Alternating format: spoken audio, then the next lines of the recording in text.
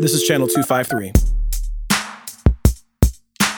In this episode of Nerd Farmer. There was a time when the New York Times had a little more spine, and they would have called out the president for saying we should inject Lysol as a way to solve COVID-19. People already ran the story about the drug, and I can't remember the name of it, where two people died from taking the advice of the president they heard on Fox News, right? But when we've got the New York Times wading into that bullshit mix and fomenting this misinformation, we have a serious slide of cultural norms. Channel 253 is sponsored by Alaska Airlines. I'm Nate Bowling, and I fly Alaska. To book your next trip, go to alaskaair.com. This is the Nerd Farmer Podcast, a national conversation through a local lens.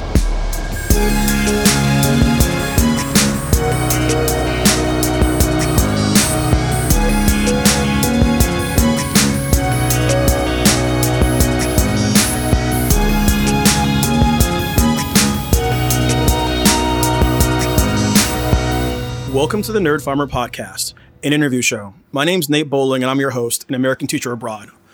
Today's conversation is actually a continuation of a previous episode.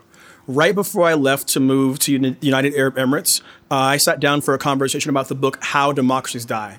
And we had a conversation about that, put it out in the show. I'll link to it in the show notes. And this is a book that I read about a year ago that I've been really just kind of pondering and thinking about the rise of authoritarianism in the United States, the decline of democracy, and all the ways and all the metaphors we can use. Like I've used the metaphor of a frog in a pot. I've used the metaphor of a funky apartment. Essentially, like this is a book about how the American social contract and the political arrangements that like we've lived under that have brought us representative democracy for over 200 years. Well, hold on. That brought white folks representative democracy for 200 years and black Americans representative democracy since 1968 are coming kind of afray and asunder. And so like that episode was important to me, in particular by the fact I was moving to an undemocratic country. Well, I've been here for about 8 months now, and I want to revisit that conversation. And so I reached out to 3 past guests of the show, and we're going to have a talk today. The book was called How Democracy Dies. I'm going to call this episode How Democracy is Dying. And so my guest today from the News Tribune, Andrew Hammond. Andrew, what's up?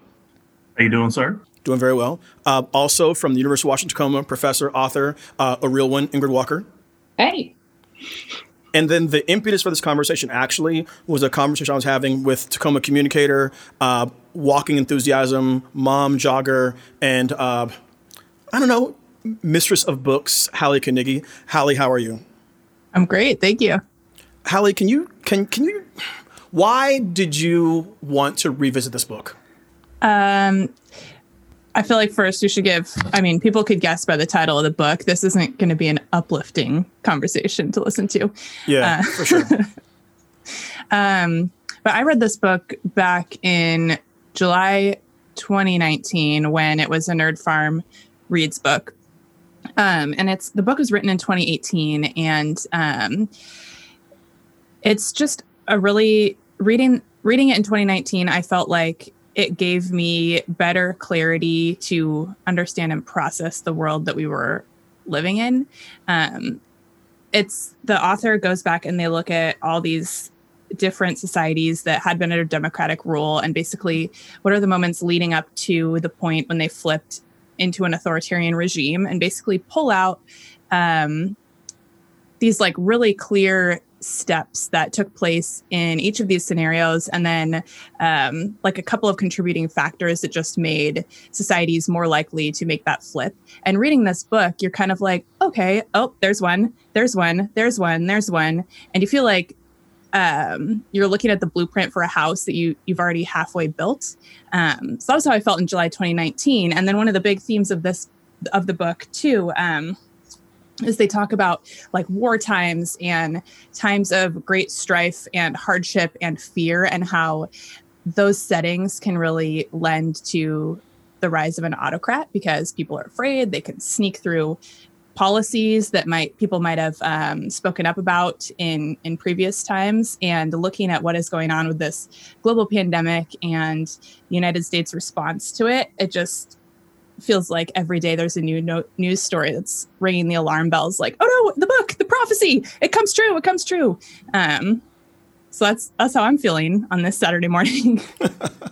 Ingrid, what in particular are some of the red flags that you've seen happen recently in the U.S. that are indicative of a slide into tyranny? Wow, it's a long list. And actually, the authors do this great job in the middle of the book of sort of collecting them all. And it was almost an overwhelming paragraph to read. But the upshot is that politics have become zero sum, right? So it's winner take all. And so we have this problem where we've been in a place of special interest PACs, right? Flooding the market with money. And so that our elections become really extreme. We have Operation Red Map, which has gerrymandered us within an inch of our lives. And so that we're not, whatever pretense we had at representative democracy is gone. We have police violence continuing and exacerbated against Black and brown people especially. We have immigration ban, we have detention centers, we have a border wall, and we have an ongoing assault against reproductive rights. I mean, these are just some. But one of my favorites, is that the extremity has become so normalized that we're all, I think, shocked. So that when the DOJ the Department of Justice brought out a memo, I think it was in 2018, saying they're going to reinstitute the idea that prosecutors could go for capital punishment for drug sellers, and nobody blinked. I thought, oh, this is the world we're living in. So the assault, continues. It's striking for me to be here in this country that is a absolute monarchy. And in this country, I'm teaching American students about the American government. So 60% of the students at my school are U.S. citizens. The percentage is higher in my AP government class for obvious reasons. And the number of times where they stop me and go, but how can it happen that way? And how can it happen that way? I'm out of answers that are like nuanced and thoughtful. And I'm to the point that I've been saying to students, the American president is basically empowered to do whatever the American president wants that Congress allows. And that has some really, really like dire consequences on the back end. For the audience, on the network, we're trying to kind of date and timestamp shows. And so we're recording this on September 25th. So here in UAE, it's the first day of Ramadan. I'm hungry. I'm kidding. I'm not fasting because I need food. But this is the day after the American president told people to eat Lysol, to consume Lysol or consume disinfectant. And then this morning, my time, he's trying to walk that back in saying it's sarcastic. But that's kind of the point that we are. Andrew, you were talking to me about the Wisconsin primary, Wisconsin vote that happened with during the outbreak. Why was that a trigger for you about what's happening in the States? So it's kind of I'm kind of nervous about it because it means what's going to happen in November, and not just necessarily, who's going to get elected or what's going to happen, but in the middle of a pandemic, right in the heart and maybe at the height of it, we are asking people to go out when we have the capability to do absentee voting, voting and balloting and all of that. But we're having people go out in the middle of a pandemic where they could be exposed to this in some of the most diverse and highly populated Black cities in America. In Wisconsin, they did a few things that really, really frustrated me. It was they closed down so many polling places that there were just 5, and I believe Milwaukee itself. And Milwaukee is a top 30, top 40 city when it comes to population. Then after that, you're seeing so many people in all these lines, and it's taking people. And I believe in Texas, it took one man 10 hours to just stand in line and vote, and he was late for work. And in the aftermath of what happened in Wisconsin, 19 people. There were 19 cases of coronavirus just from that. So clearly it's one of two things. It is we are endangering the public and we are endangering, certain electorates to go out and vote. But it's oh, hey, everything's okay when we all know it's not. And so in terms of down the road in November, if we still haven't found a vaccine for this, or if we're still doing the social distancing, are you going to put people in more vulnerable states, whether they be New York, Florida, Georgia, South Carolina, Michigan? Are we going to put all of these people at risk just to simply vote? And now all of a sudden, absentee balloting and voting by mail, the courts have shot that down. So it's very frustrating to see. It's like, why do we have to risk our lives to vote? Which I vote and I'm proud to vote, but at the same time, I'm like, why am I seeing people having to risk their lives when we should be well past this? And that's neglect. That is taking advantage of disenfranchised neighborhoods that have been there for decades. So it's very frustrating. Sorry if it's a rambling thing, but it's just very frustrating to see all of this go down, especially since I was reading that book and I was like, yep, that's a byproduct of democracy's dying right there. Doug just reminded me in the chat that I may have said September 25th, April 25th, my bad, y'all. When you were saying that, Andrew, it reminded me of a point that Kamau made a couple episodes back. Kamau was on talking about the census. And essentially, America is being forced to confront whether or not it's going to become a multiracial, multi-ethnic democracy, and that we're going to embrace the demographic change that's hitting the nation, or if we're going to allow America to become essentially a white authoritarian ethno-state with a disenfranchised minority. And so that sounds extreme, but that's the kind of dichotomy that we face. Folks that are being... Yeah, please. Oh, and I say, and I said this when I was living in Kansas at the time, and I thought that they were just gonna have me move out, involuntarily out of the state of Kansas. But I said Donald Trump's election was the last stand for white America, because they know the demographics are changing. They know that the shift in the electorates across the country are changing. And they can't stop it. So Donald Trump was basically just use a sports term, it was a goal line stand. They won the first round. If they win the second round, we're screwed. Yeah. Demonstrative of some of those demographic changes, I think a stat that's floating around my head right now is that a majority of people in the United States below the age of 15 are people of color. And if we look at what happens in elections when folks actually show up, so a lot of folks are too damn busy to vote in off-year elections and midterm elections, so they really show up for the presidency. And the Republicans have lost the popular vote in 1992, 1996, 2000, 2012, 2016. So the demographic handwriting and numbers are on the wall. The question this book was positing was, to what extent were Republicans and conservatives and the right wing, and I treat those things as separate things, by the way. So to what extent are conservatives, Republicans, and the right wing really to toss democracy out to retain power? And I think the answer we're coming to is 100%. Hallie, you were talking about this being kind of a blueprint to you. What are some of the, in particular, steps and actions that the president and the current administration has taken on that are reflective of that blueprint to you? Well, I mean, this is the kind of book where you start. I started rereading it this week, and every page you're like, whoa, highlight, bookmark. So, I mean, on page 23, it lays it out pretty clearly. There's the table that's the 4 key indicators of authoritarian behavior, and I highlighted one in every single one of the indicators. The first is rejection of or weak commitment to democratic rules of the game. So to what Andrew was just talking about, do they attempt to undermine the legitimacy of elections, for example, by refusing to accept credible electoral results? Yeah. And what is going on with the resistance to vote by mail? There's a lot right there.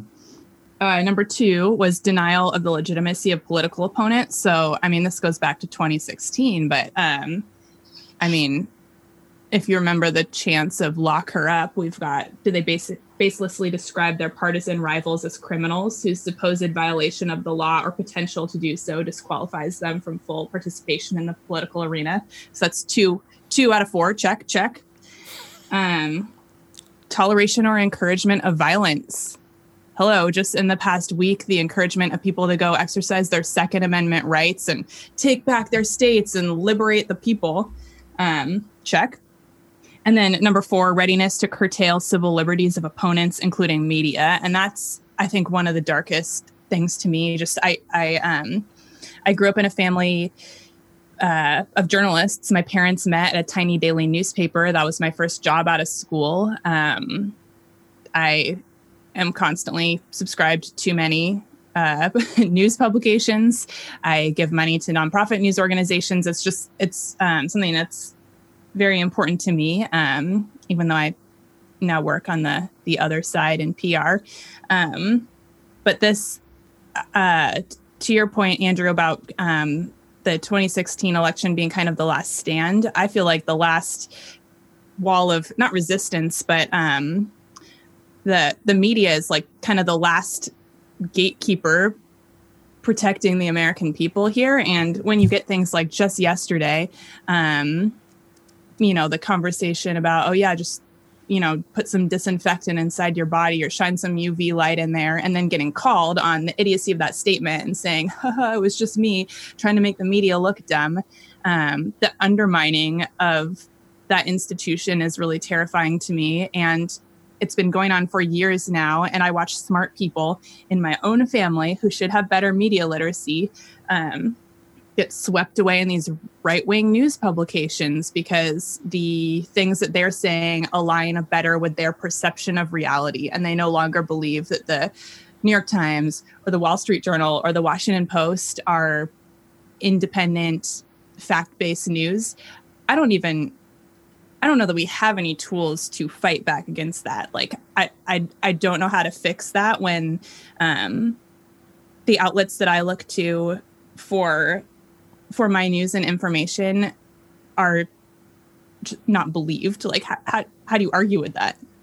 Yeah, Ingrid, you have an expertise in American culture, and I know that you're very passionate about the idea that political identities are evolving from being like ideologies to identities. How is that evolution reflected in like what Hallie's saying?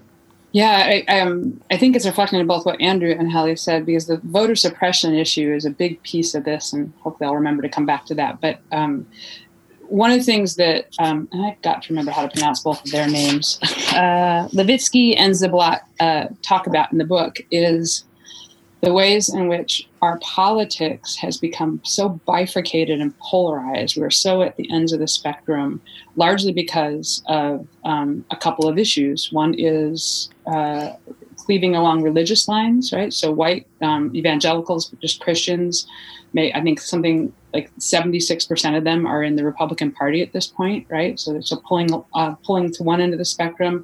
And the other end of the spectrum, you mentioned this, there's this issue in the way we are becoming a much more multi-ethnic culture.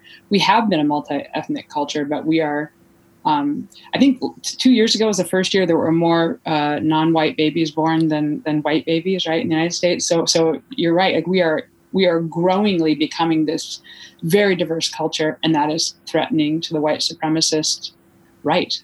So you've got these identities cleaving, and the problem is that the parties have started to play to them in ways that are not inclusive. So that the authors talk about identity politics having become party politics. I think that I'm going to read the quote. They said, being a Democrat or Republican has become not just a partisan affiliation, but an identity.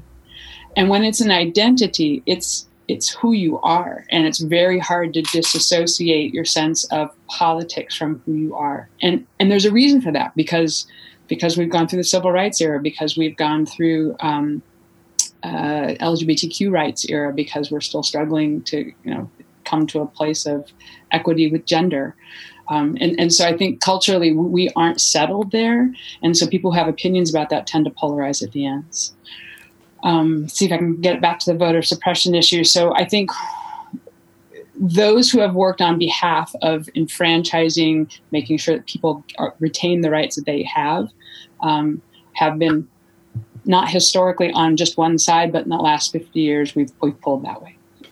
I've been saying to my students that American politics is racialized, so even non-racial things have racialized outcomes. And we actually had AP exam review today, and we're talking about redistricting gerrymandering. So because it's a Supreme Court case, Shaw versus Reno, you cannot redistrict strictly along racial lines. But we have a major party in the United States, the Democratic Party, that 90% of Black Americans vote for. And we have another coalition, the Republican coalition, that is 90% white. And so if you do something that impacts Democrats, it's going to have a racial impact on Democrats, even though it's not a racial action. And then things and policies that are benefiting to Republicans, either like on their face or like below the surface, are going to have a disproportionate like benefit for white Americans. That's not a question. It's just kind of like an observation and reaction to what you were saying. Absolutely. Could you, I think that you have a really interesting like landscape and view on the idea of political norms. Yeah.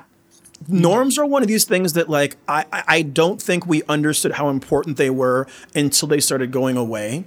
Right. What are some of the political norms that have been guardrails for American democracy that are being carpet bombed in this current moment? The authors they give them these two names. One is political forbearance, which means you agree to disagree. And we recognize, and anybody who's worked in community organizing, a coalition building, knows that there's no such magical unicorn as everybody agrees in politics, that everybody comes around something without recognizing the disproportionate way a policy or a decision might affect people. So political forbearance, though, is this idea that the parties in this bipartisan culture have agreed that when one party is running the show, they're running the show, and we're gonna agree to disagree, but we're gonna try to work within that context. And I've forgotten the name of the second one. Pitch it to me. What's the other one? Is it institutional forbearance? And then institutional forbearance and anybody, I'm blank too. Okay. So one of them is that you agree to disagree and work together, and you recognize the legitimacy of each group and their views, even though you disagree. So I'll stick with that one, and I'll come back to the one when I figure it out. I got it. What was it? Folkways, right? Does that sound right?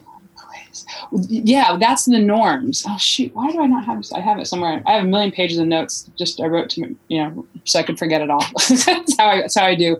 So the other thing that happens though is that we have come to a place where we started to not recognize each other. So political forbearance is important, and acting as if there is a norm in which we accept that we agreed to disagree, but we can get work done collectively in a bipartisan way. The minute that starts to erode, we have a problem. So going back to identity politics, if my identity as a Democrat is assailed every time a circuit court judge is put up by the Republican Party, if I feel like, that is cutting out my interests and I am angry about this, then I'm not going to see them as people that I can try to work with. So the importance of eroding that norm over time, which came to an apex during the Obama administration when it was almost laughable and everybody misbehaved during this time, because in the previous administration, Democratic administration before Clinton, the GOP had a rise, the Tea Party had a rise, and they were obstructionist. And then when Bush was in and there was a Democratic Congress, they were obstructionist. And it just has become this pattern of pulling against each other, cleaving to identities that seem more extreme than maybe they actually are in some places, and not giving the other party any legitimacy or any ability to do anything. So there's no way we can come together and legislate across lines.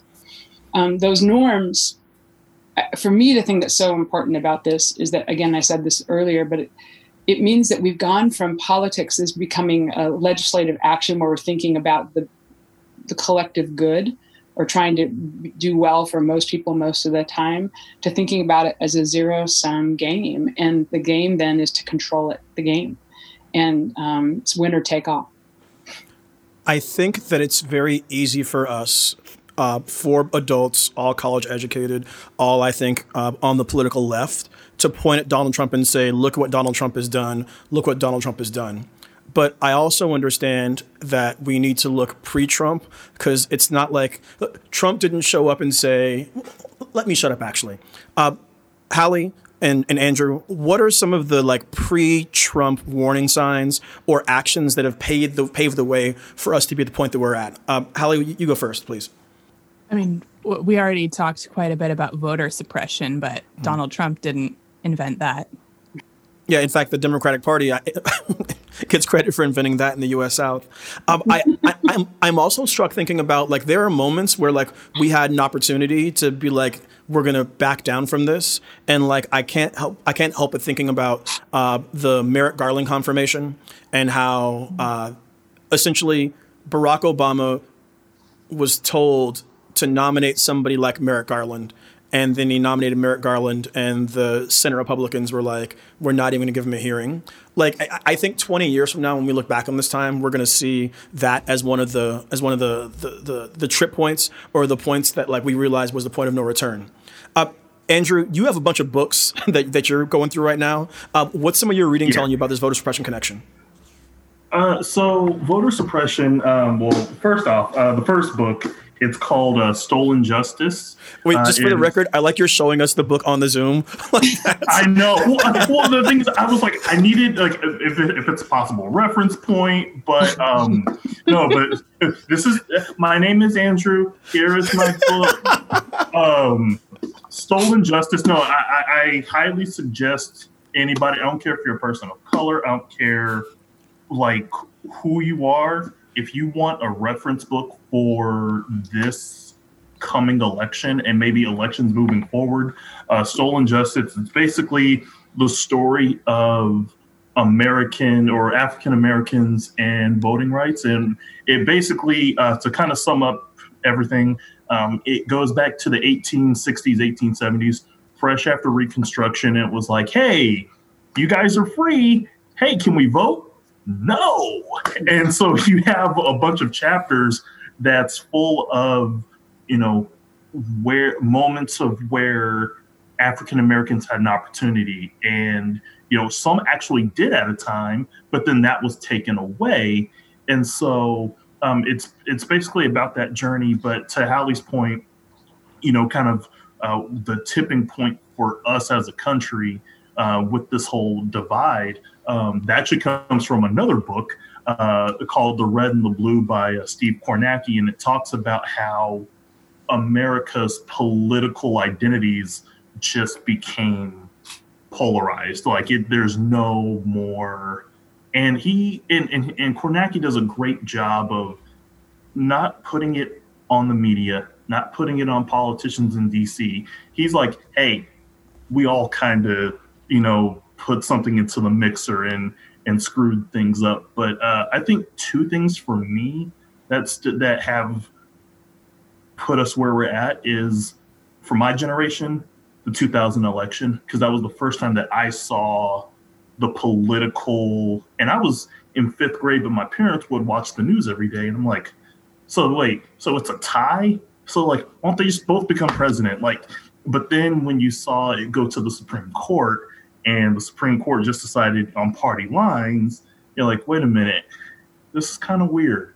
But then I think for me personally, the war in Iraq, and you guys are like, why the war in Iraq? But it was kind of like the way Republicans and the way that it was built over time. And it was like, they built this narrative, and all credit to them, because it's like, you convinced the American public we should do this. And we're like, I think we should. But then it's like, no, trust me, we totally should. And then you realize, yeah, that was a bad idea.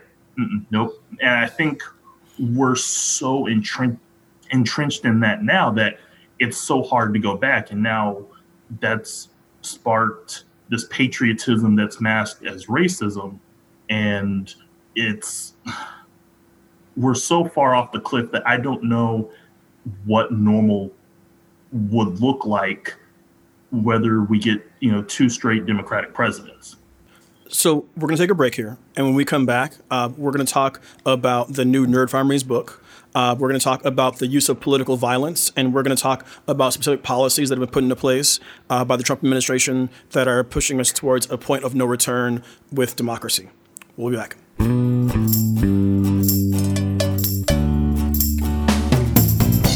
Hello, I'm Eric Handberg, host of the Channel 253 podcast, We Art Tacoma. This episode of Channel 253 is sponsored by TAPCO, Pierce County's original credit union. You might already know that credit unions are not-for-profit financial cooperatives with a focus on enriching their members instead of big bank shareholders. TAPCO is committed to serving Tacoma and Pierce County just like Channel 253. That means when you put your money there, you put it back into our community.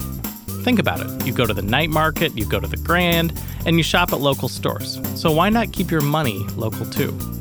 TAPCO offers the products and services you need: home loans, auto loans, checking and savings, online and mobile banking, all with lower fees and better rates than big banks. Plus, TAPCO donates to local causes and supports our community in other ways, so you can feel good about helping your neighbors. To learn more about our local choice for all of your banking needs, visit tapcocu.org. My thanks to TAPCO for their support of this podcast and Channel 253. And we are back. I want to thank you for downloading the show. Channel 253 is a community effort centered in Tacoma, Washington, with voices from all over the world. We try to give you conversations and voices you won't hear elsewhere. We try to give you points of view you won't hear elsewhere. We try to provide you with a version of the facts that we believe is helpful to make you a more informed citizen and then to act both globally and locally. If you like what we do on the network, if you like this episode, please consider checking out some of our other shows. I highly recommend right now IWL, the Interchangeable White Ladies. They're on a run of episodes about educational equity. There's one coming out with Shay Martin. It may be out already. That is absolutely phenomenal. Crossing Division right now is like the probably most important show. It's Tacoma's talk show. And they're talking about all of the events that are happening with the COVID outbreak back home. And so if you are enjoying this show, try our other shows. And if you're enjoying this show, please think about supporting our work by getting a membership. Memberships at Channel 253 are $4 a month or $40 a year. And you can pick them up on channel253.com/membership. It's cheaper than a latte a month. And I think this show being a beacon of democracy for the community is worth their support. All right. Speaking of beacons of democracy, speaking of like community support, speaking of kind of upcoming programming, Hallie, you have been instrumental in me picking the next Nerd Farm Reads book. And just by the way, if you don't follow Hallie on social media, she's a vociferous reader, vociferous thinker, like just all around good follow. Can you talk about the book that we're reading right now? Yes. We are going to be reading Know My Name by Chanel Miller. So if you're not familiar with this book, it just came out this previous fall, and it is the autobiography or memoir of the previously unnamed victim in the Stanford swimmer rape case from a number of years back. So this is the story that you probably all remember, where there was the young woman who was out at a party, attempted rape, sexual assault by this, I'm doing air quotes because we're on Zoom, but it's by this promising young swimmer at Stanford, kind of preppy young white man, everything that you'd expect. The assault was halted in process by two Swedish exchange students who came up and kind of chased him off. And when they talk about what they saw, they can't hold it together. Like they cried in the trial because they were so horrified. And what I'm going on for way too long about this book. It's very, very good. And this woman was always anonymous. She was an Emily Doe for a long, long time. And this is her kind of just reclaiming her story and telling it herself. And what I found so powerful about this book, I am not a crier. There's very little that makes me cry except for the final movie in the Lord of the Rings series. But I sobbed through this book. I've never read anything that feels like a clearer portrayal of what it feels like to walk through this world in a female identifying body and the constant lack of physical safety that comes with that. And it's something that even the wokest, most feminist man cannot understand, because you are not walking through the world with that experience. And I just wish that every man would read this book just to get a little glimpse of just kind of that lack of safety and the fear that comes along with being a woman. Okay, thank you for that. So yeah, please go to your local bookseller or order online. Get it from your library. Get it on LibVox. Don't use Amazon. Get your hand on this book, please. Know My Name by Chanel Miller. And then what I'd like you to do is, if you're listening right now, tweet about the book using hashtag NerdFarmReads, and we'll include your tweets in our conversation about the book in about a month. All right. Ingrid, I want to go to you. I have talked multiple times on the show about the summer of 2017 being a very pivotal moment to me. I was sitting in Mexico, in Tulum, Mexico. A hurricane kind of blew through, so we were basically like stuck in our apartment that we were renting for about a week. And I watched Charlottesville unfold. When we're talking about the end of democracy, you have to also include like the idea, like the rise of political violence. What are some coarsening, or how has our discourse been coarsened, and what is the role of violence, not state to citizen, but citizen to citizen, in like the accelerating decline of American democracy? This is a deep rabbit hole, and I think for me it's really the vein that if we don't take a hard look at this, we are never going to. We have no hope of reclaiming democracy if we don't take a really hard look at this. One of the things, so a couple of things I want to connect here. One is that, and they actually mentioned this in the book, and it was like weirdly reaffirming, because I've been saying since the 90s, man, at what point did the GOP get a daily memo on their talking points? Because it seemed at some point suddenly they were all on message. And one of the things they talk about in the book was that there was actually, it wasn't daily, but it was monthly memo that went out. And the focus was key talking points. And this was under Newt Gingrich, his vision and his leadership. And the idea was to begin to vilify certain groups of people and to create coalition by cutting certain people from the herd. And so the GOP, that's when the rhetoric really escalated. It's when they became far more hateful and hate-filled, overtly anyway, in ways that they hadn't been overtly for a while. And when a real toxic masculinity began to be expressed, which I think really hit its sort of high point during the Tea Party, the ascendancy of the Tea Party. And Charlottesville, for me, is this logical conclusion of this decades of stoking this feeling among white supremacists and white nationalists in the United States. So one of the things that happened at Charlottesville that just stunned me was there was a video clip, and I actually went to go find it last night. I couldn't find it, but I only saw it once or twice, and then it went away. But it was the tiki torch bearing, Unite the Right folk. And they were chanting, the one you see most often, they're saying, you will not replace us. But the one I saw that really stunned me was, we will not be left behind. And those are two different messages. I think they were saying both things, but the we won't be left behind, I think, it explains a feeling of helplessness as they are watching the culture move beyond their values, beyond their sense of dominance, their sense of centrality to the culture. And because of that, this a backlash that has always been there, but became so overt and bald and unapologetic.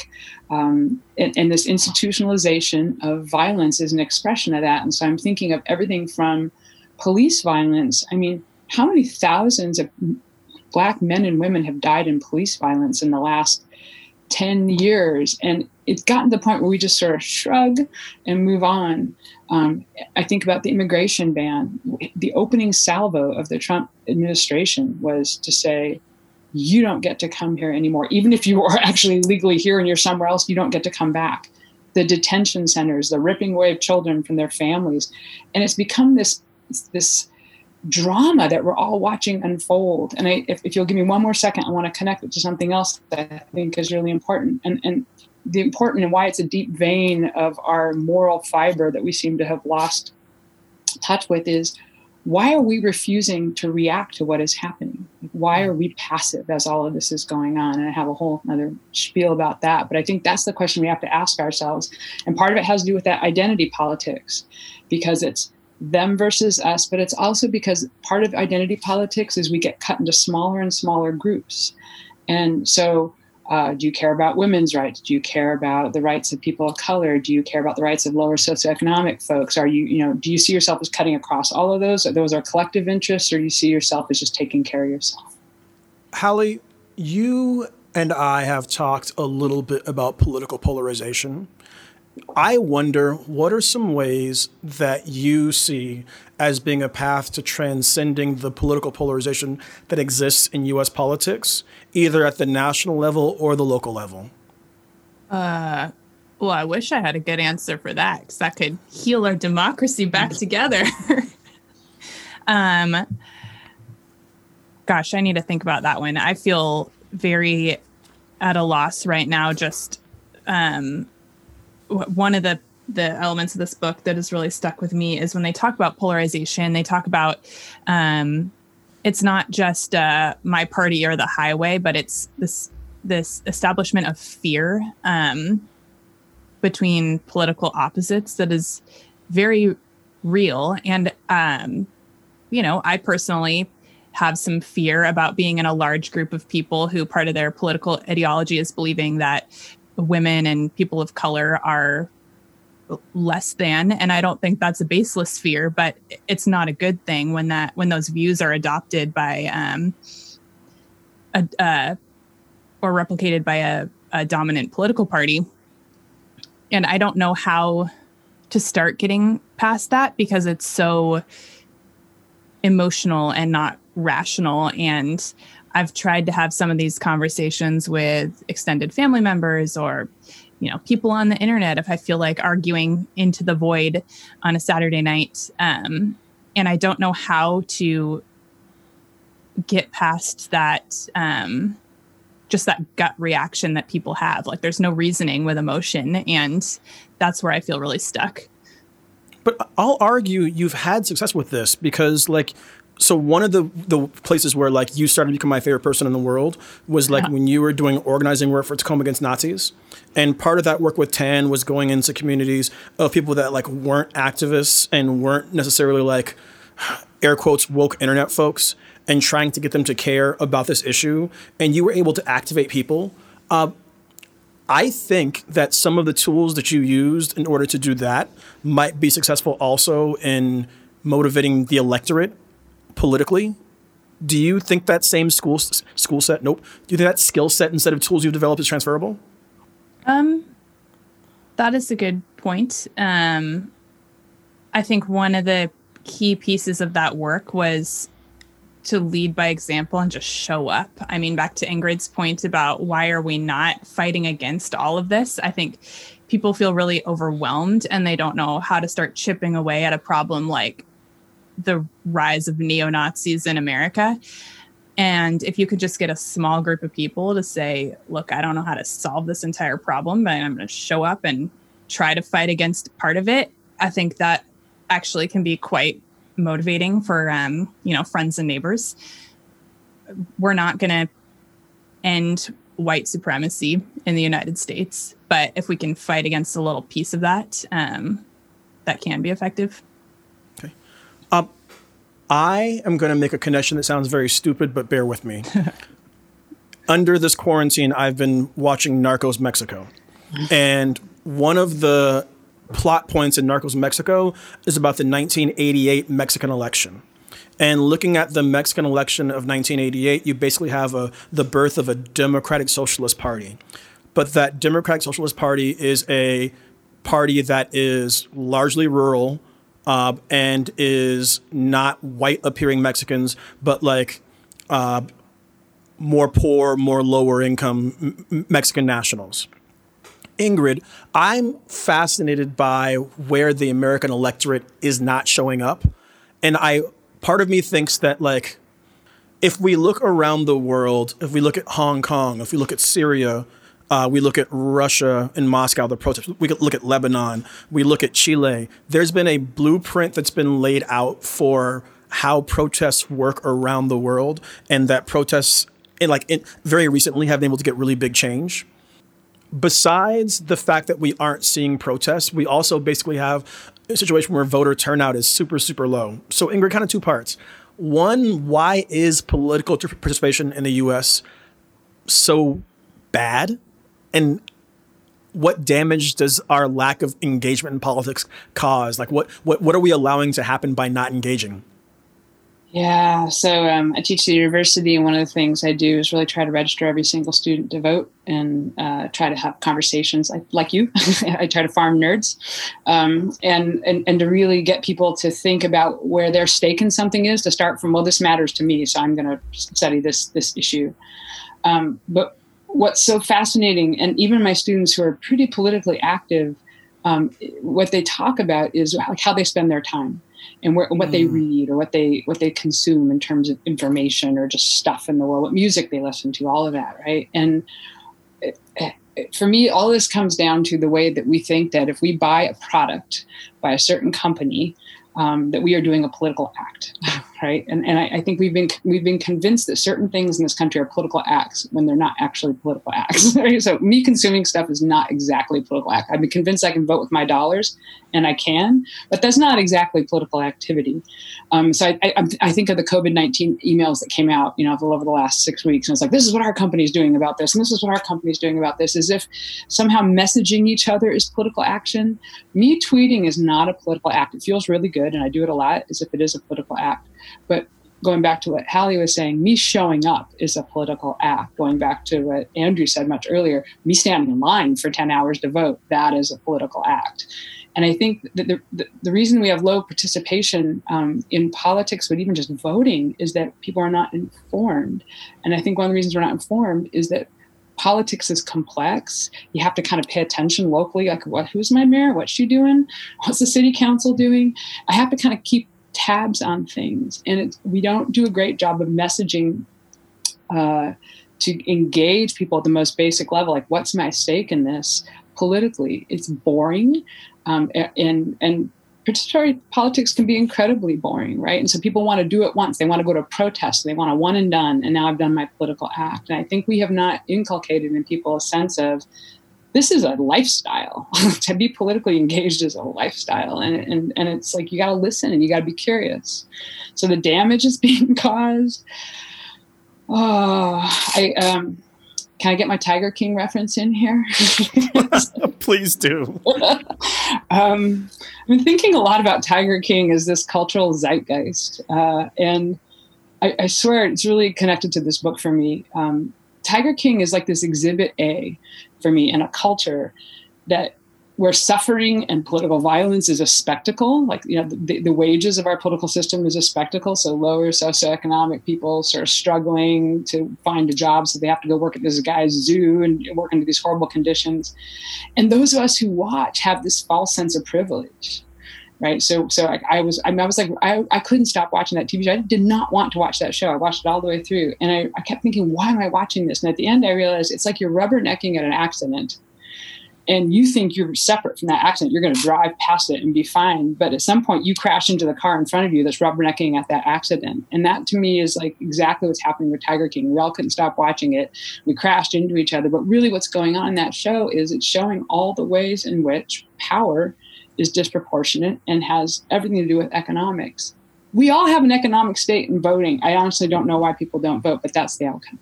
Hallie, you were church black lady head nodding about brands when Ingrid was talking. Go ahead, please. Okay, first, I feel called out, but in a really good way. I'm wearing a shirt that says electable on it. I rage bought it the day Elizabeth Warren dropped out of the race. And you're totally right. That did absolutely nothing for politics in America, but it made me feel a little better to spend money on this sweatshirt. But I think what you were saying about, the emails coming out about COVID and kind of like the entry of capitalism into politics is really interesting. I work for a big brand. I've been at several different big brands over the last 5 to 7 years of my career. And so one of the things that I track with my colleagues are things like brand reputation and consumer sentiment and what people want to buy and who they want to buy it from and why. And one really fascinating trend that has emerged over recent years is this sense that people have more trust in the brands that they have affinity with than with the government.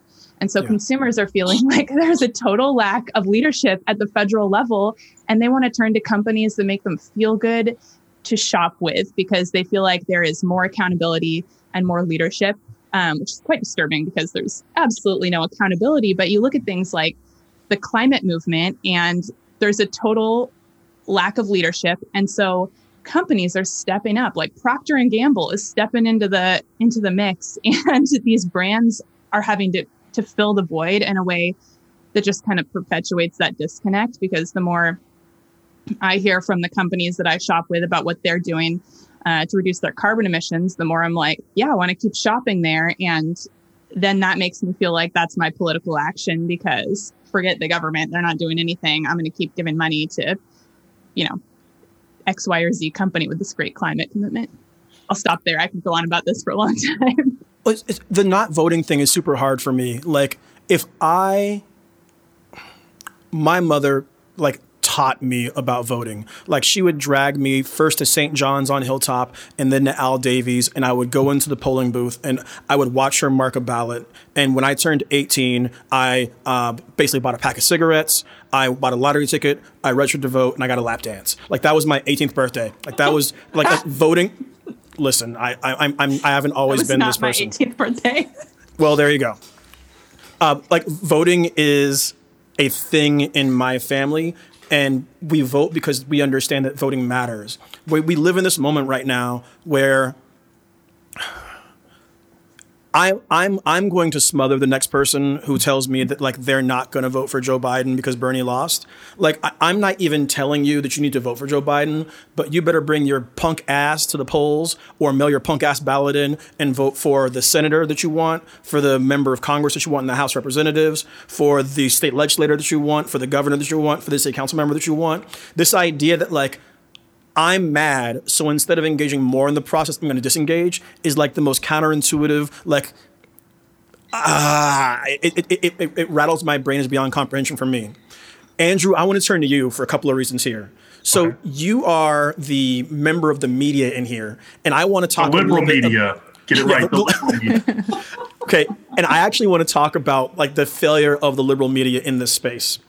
Okay.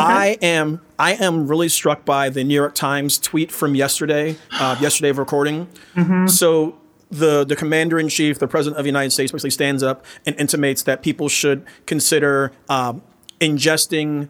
Oh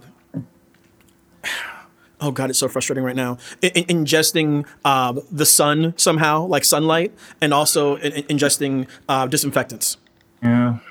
The New York Times writes a story that basically says the president controversially suggests people consume disinfectants, a step that many experts disagree with. How much is this this passive voice, conditional deference, fake neutrality bullshit language of media a part of? Yes, that's yeah. Here's because my question is do folks in the newsroom look at their editor and be like, "Nah, fam, I ain't doing that," or do they where is this coming from? How does this happen every time with the air quote liberal media?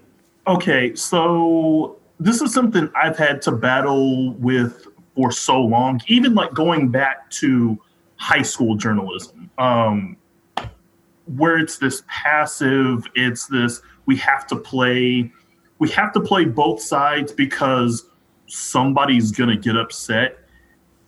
That's life. People are going to get upset. But yes, the New York Times, which I subscribe to the New York Times, I support the New York Times. I have friends who work at the New York Times, but it feels like, and this is even before the Trump administration, it felt like it was this whole both sides. We have to massage a terrible take and a terrible opinion just so, they really didn't mean that, but we see where they're coming from. No, that's a dumbass answer. Let's just call it for what it is. But yeah, increasingly the New York Times has done that. And I saw the headline and I didn't even. Usually I'll angrily scroll through and read it, and I'm just like, nope, I'm saving my sanity. Because, and it's this weird, I can't pick one side or the other because somebody's going to get upset. You're going to get people upset regardless. it's called having an opinion, whether it is neutral or whether it is polarizing. Like, people are going to get upset regardless. And the New York Times is trying to, because they really are the newspaper of record in this country, they're trying to play both sides. But at the same time, there's got to be a point where there's just blunt honesty. And the American public, by and large, is not buying it anymore. And I think they need to realize that, yes, you have this large bubble, but when you go outside of it, yeah, some people are going to get upset, but at the same time, mostly people agree with you. That's why everybody gets frustrated when you sit there and you have this big, drawn-out process of endorsing a Democratic candidate for president, but then you go with both Elizabeth Warren and Amy Klobuchar, and it's like, what? It looks. I have no problem with them endorsing a woman, but it was just like, it was this long, drawn-out process where it was like, well, we don't want to upset moderates, but we don't want to upset the progressive left. So here, it's a tie, and we're all just like, really? No, for sure. Ingrid, please go ahead. So this is one of those norms that has been eroded, right? There was a time when the New York Times had a little more spine, and they would have called out the president for saying we should inject Lysol as a way to solve COVID-19.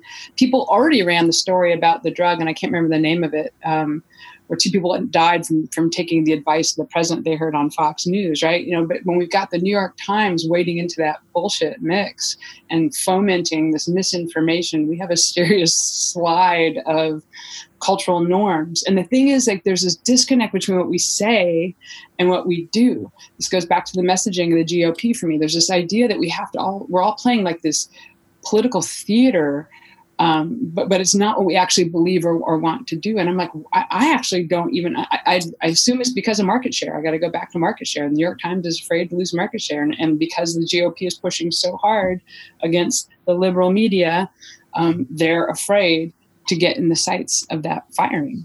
It's fascinating for me because on like my second read of the book, one of the elements that kind of came to my mind is the idea of gatekeepers. And we spent like the entire 1990s and early aughts like dancing on the grave of gatekeepers and celebrating that we were burning gatekeepers to the ground. And then I think we're seeing more and more in our politics we actually need gatekeepers. And one of the gatekeepers that actually is a hero of this book in one way is like a functioning political party. But that's my own thing. That's a whole different conversation. Hallie, please go ahead. Oh, this was back on the media, just that this idea of objectivity and balance that we cling to almost to the point of absurdity, where there is, a story about climate change does not require the voice of a climate denier to be objective. A story about voter suppression among Black Americans does not require the voice of a white supremacist to be balanced. Like, you don't have to have the opposite. So, you heard it here. I don't know when it stops. Like in a time in which like lies are being trafficked in, what the culture needs more than ever is somebody to be an honest arbiter and say truth. But our media institutions are not willing to do that, and I don't know how to unscrew that. And it's not my job to unscrew it. But the other thing is that like, if the media is not going to call a spade, then it's up to the political parties and established institutions to do so. Like, Ingrid's tweets aren't going to stop Donald Trump. My podcast isn't going to stop Donald Trump. Hallie, your jogging isn't going to stop Donald Trump. Book clubs aren't going to stop Donald Trump. What's going to stop Donald Trump is somebody within the Republican Party and the Republican establishment saying, nah, fam, we're out. Like, show us the exits. It's not going to happen. Right. I would say that I think the reason why kind of goes back to a little bit what we were talking about with polarization and having power. Donald Trump and the GOP establishment has convinced everybody, hey, this is this scoreboard. We won. And you hear it when Donald Trump says in his press conferences and in those daily briefings, which are just, I can't even listen to him anymore. I just look at the lowlights from them, and he'll sit there and go, well, we won. Well, I won. Well, I won. And I'm like, oh, God. Like it's this, we won, we have power. And he's convinced, I'd say 85% of the GOP electorate, down ballot and even into the public, that we won. It doesn't matter what anybody else says. At the end of the day, we won. We have power. And so it's this never-ending cycle of it doesn't matter what happens. We won. We have power. And it's so frustrating to see. Which goes back to Ingrid's point earlier on about political ideology no longer being ideology and political party affiliation and voting patterns being like a cultural marker. Please.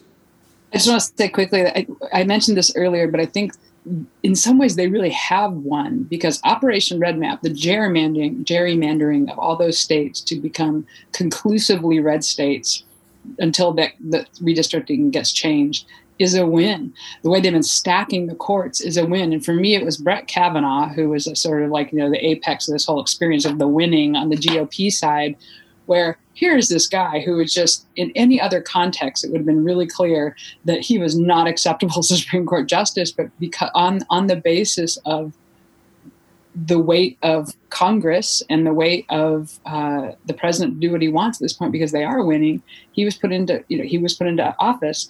Same with the impeachment. I mean, all of that evidence. And now it was clear that the Senate wasn't going to dismiss Donald Trump, but the GOP, in the face of all that evidence, acting as if it was not legitimate, that's when I thought the game is lost. Like, we are never going to look at them again and say, they're going to lead us out of this, which kind of goes back to what I think the book calls for, which is that we have to make a coalition across these identity lines. And if we don't do that, we are lost. I think I was going to mention impeachment too, where it feels like most recently, that was the last exit before the highway. And that was kind of our last chance for a couple folks to get off. And they just chose to not do that. Well, but that demonstrates how crazy this is. We're talking about a book for the second time in 8 months, How Democracies Die. In between there's been the impeachment of the president and a trial along party lines, and that did not come up until 60 minutes in the conversation. Andrew. Okay, well, no, because you guys made a great point, and this is what kind of cracks me up, and it's more Shakespearean and Machiavellian, and this political theater of, while all of this is going on, while he, at the beginning of the year, which feels like 7 years ago, he is on trial. We begin the year with a trial of the President of the United States. And we go through all of this, and the Democrats and Congress presents their case, which is a fantastic case, which should have been ball game by day 2. And then we have Susan Collins kind of come out and say, well, he effed up, but scoreboard tricks. And then he gives that campaign rally speech in the Blue Room, and then the next day he's doing the State of the Union. But while all of this is going on, there's a global pandemic slowly building in the background, and it's kind of like a mushroom cloud that's in slow motion, and he's just kind of talking, and in the background the mushroom cloud gets bigger and bigger, and it's like, hey sir, there's a mushroom cloud back there. Don't worry, we won. Remember that. And it's just like Hallie was saying, it was like, what the fuck? I think to Ingrid's point, the answer is we have to build meaningful coalitions across race and class lines. And I think one element that's really coming and being just grounded in my mind right now is that the left in America is right on policy, but has to get better at politics and has to get better at persuading. The American left does an awful job at persuading. All right. So we typically end the show with a thing called the wind down.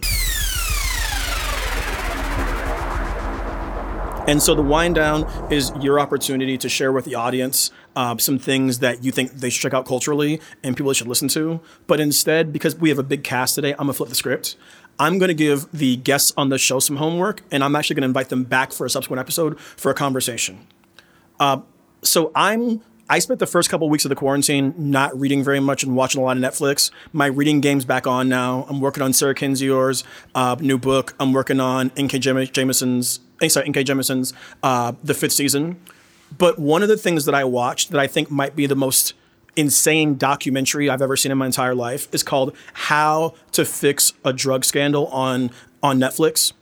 It is the story of two different drug labs in the state of Massachusetts who had some of the most insane fraud happening in the history of all of human creation. And thousands of people in Massachusetts were convicted of drug charges on evidence that was questionable at best. And the state of Massachusetts tried to cover it up. Y'all, watch this series. It's like 4 episodes. I'm going to have as many of these folks as I can back on to talk about it. We're going to do a 2-part episode. Salong's going to be on the first part. Like, it is absolutely effing insane. Like, I'm not going to spoil the show for you, but like, y'all, a white lady was making crack in a drug lab and got 18 months in jail. Making crack cocaine in the drug lab. Yes. What was that? Was that about like the nun or something where she was like, nah, bro. Okay. So, sorry. Different. When we hang up, just go to the Netflix and then DM me. Got it. All right. Folks, I want to thank you for coming on the show today. If people want to follow you on the socials, where should they look? Andrew, you first. Aham TNT. I'm in the middle of a lot of draft tweets, so I apologize in advance, but at the same time, I don't care because it's funny.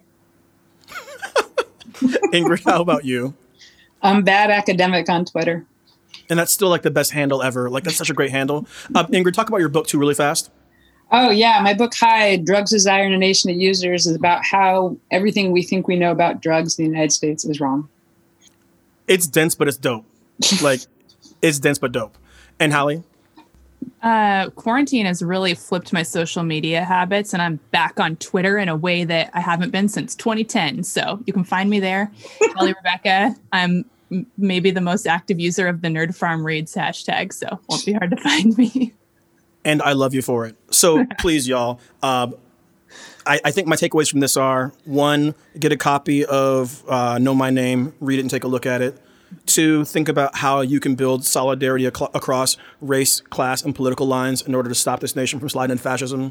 And 3, watch How to Fix a Drug Scandal and check us out in a month, because that ish is wild. Thank you for coming on, y'all. Wakanda forever. Wash your damn hands. Stay inside. Channel 253 is sponsored by Alaska Airlines. I'm Nate Bowling, and I fly Alaska. To book your next trip, go to alaskaair.com. I'm using Chuck's Vampire Diaries podcast mic today. Can I please? That's legit. What was the name of that show? I want to just find an episode and listen. What's the name of the show? Chuck and Tina Spread VD. Check, please. Nerd Farmer is part of the Channel 253 podcast network. Check out our other shows: Interchangeable White Ladies, Give Me the Mic, We Art Tacoma, Move to Tacoma, Taco Man, Flounders B Team, Crossing Division, Citizen Tacoma, and What Say You? This is Channel 253.